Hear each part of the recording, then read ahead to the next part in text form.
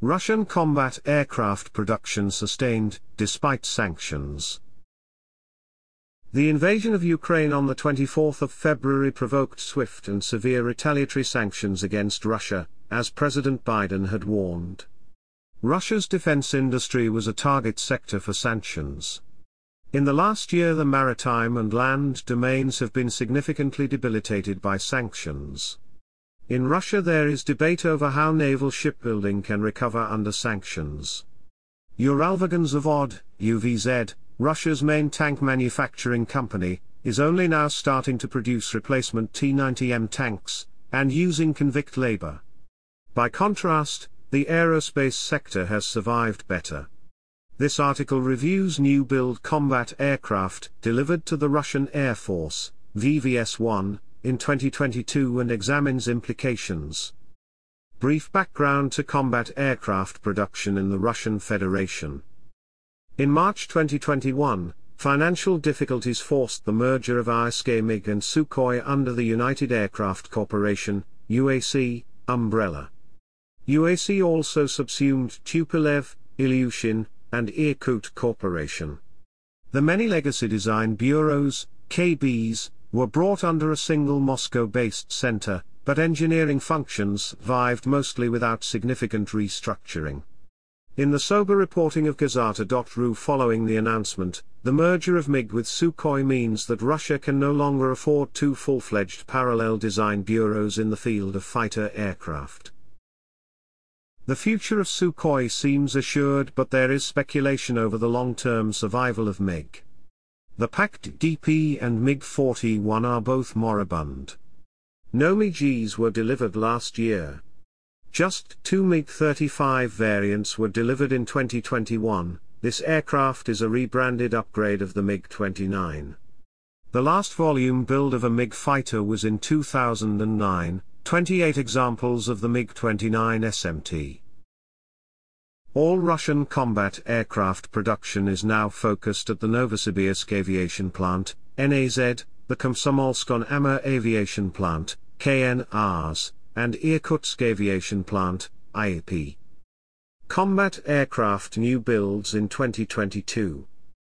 UAC delivered 27 new-build combat aircraft in 2022, 4 Su-30 SM-2S, 10 Su-34MS, 7 Su-35SS, and 6 Su-57s.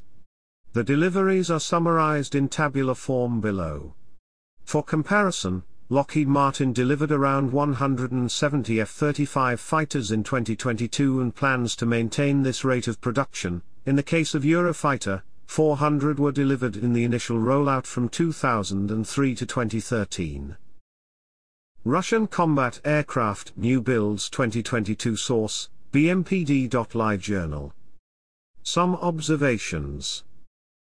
A combination of stockpiling of components, import substitution, and probable sanctions evasion, has meant UAC was able to deliver new-build combat aircraft to the VVS through 2022.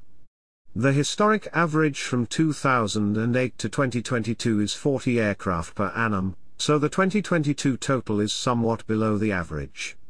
However, combat aircraft deliveries are cyclical and dependent on the state defense order. The high point was 2014 with 101 new build deliveries. Since then, production has declined significantly, reflecting the completion of contracts. Even without sanctions, a comparable low number would have been recorded in 2022. Is production making up for losses? On balance, no. According to the Oryx database, 11 Su-30 SMS have been lost, -7, 17 Su-34s, -7, and 1 Su-35S, +6. No Su-57s have been lost, but the VVS has been very wary of risking these aircraft. It should also be understood that from the end of the second month of the war, Russian combat aircraft stopped crossing the Ukrainian border due to the loss rate. On the Eastern Front, Russian tactical bombers have been in and egressing over the Donbass and spending minimum time over Ukrainian-held territory. On the Western Front, the flight paths were over the Black Sea and Dnipro, right back enclaves held by Russian forces. Even so, Kherson proved a graveyard for Su-25s, and the Ka-52 Alligator attack helicopter.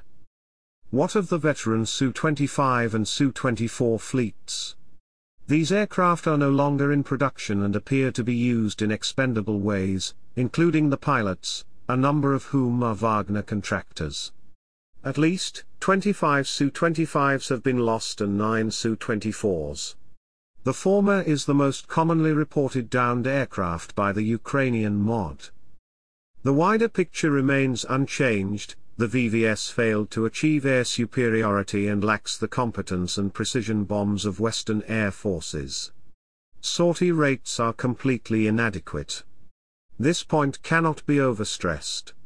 The widely criticized Operation Allied Force, Kosovo 1999, achieved almost 500 daily sorties by the end, but only after cajoling of NATO allies by an exasperated US leadership. The VVS is flying around 20 to 30 daily tactical bomber sorties and launching unguided rockets or bombs that likely miss anyway. For comparison, the UK Royal Air Force honestly admitted to the Defence Select Committee inquiry that during Operation Allied Force around 2% of its unguided munitions hit the intended target. This would be expected and there is no reason to suppose the VVS performs better. What to look out for in 2023? UAC was an entity in trouble even before the war. It is surviving on crumbs. The group is contracted to deliver small batches of Su-35SS and Su-30 SMS in 2023. The Su-345M line was reaching contract end. The domestic production rate will be an indicator to watch. The other is exports. Long term, UAC cannot survive without exports. Sanctions have had a significant impact on the desirability of Russian defense kit. Traditional customers, India, Algeria, Venezuela, remain, but other countries, Egypt, have turned their backs on Russia. Over 20 Su-35SS originally destined for Egypt are sitting in storage at KNRs, prompting speculation they may end up in Iran. Aside from exports, the fate of MiG hangs in the balance. It is not the Russian way to lose historic names, so the brand will probably survive. But it is also likely the entire unprofitable sector is being subsidized by opaque, Soviet-style funding, draining a federal budget now squeezed by the foolish special military operation. Cover photo is by the Russian Air Force and is for Su-34 in 2012.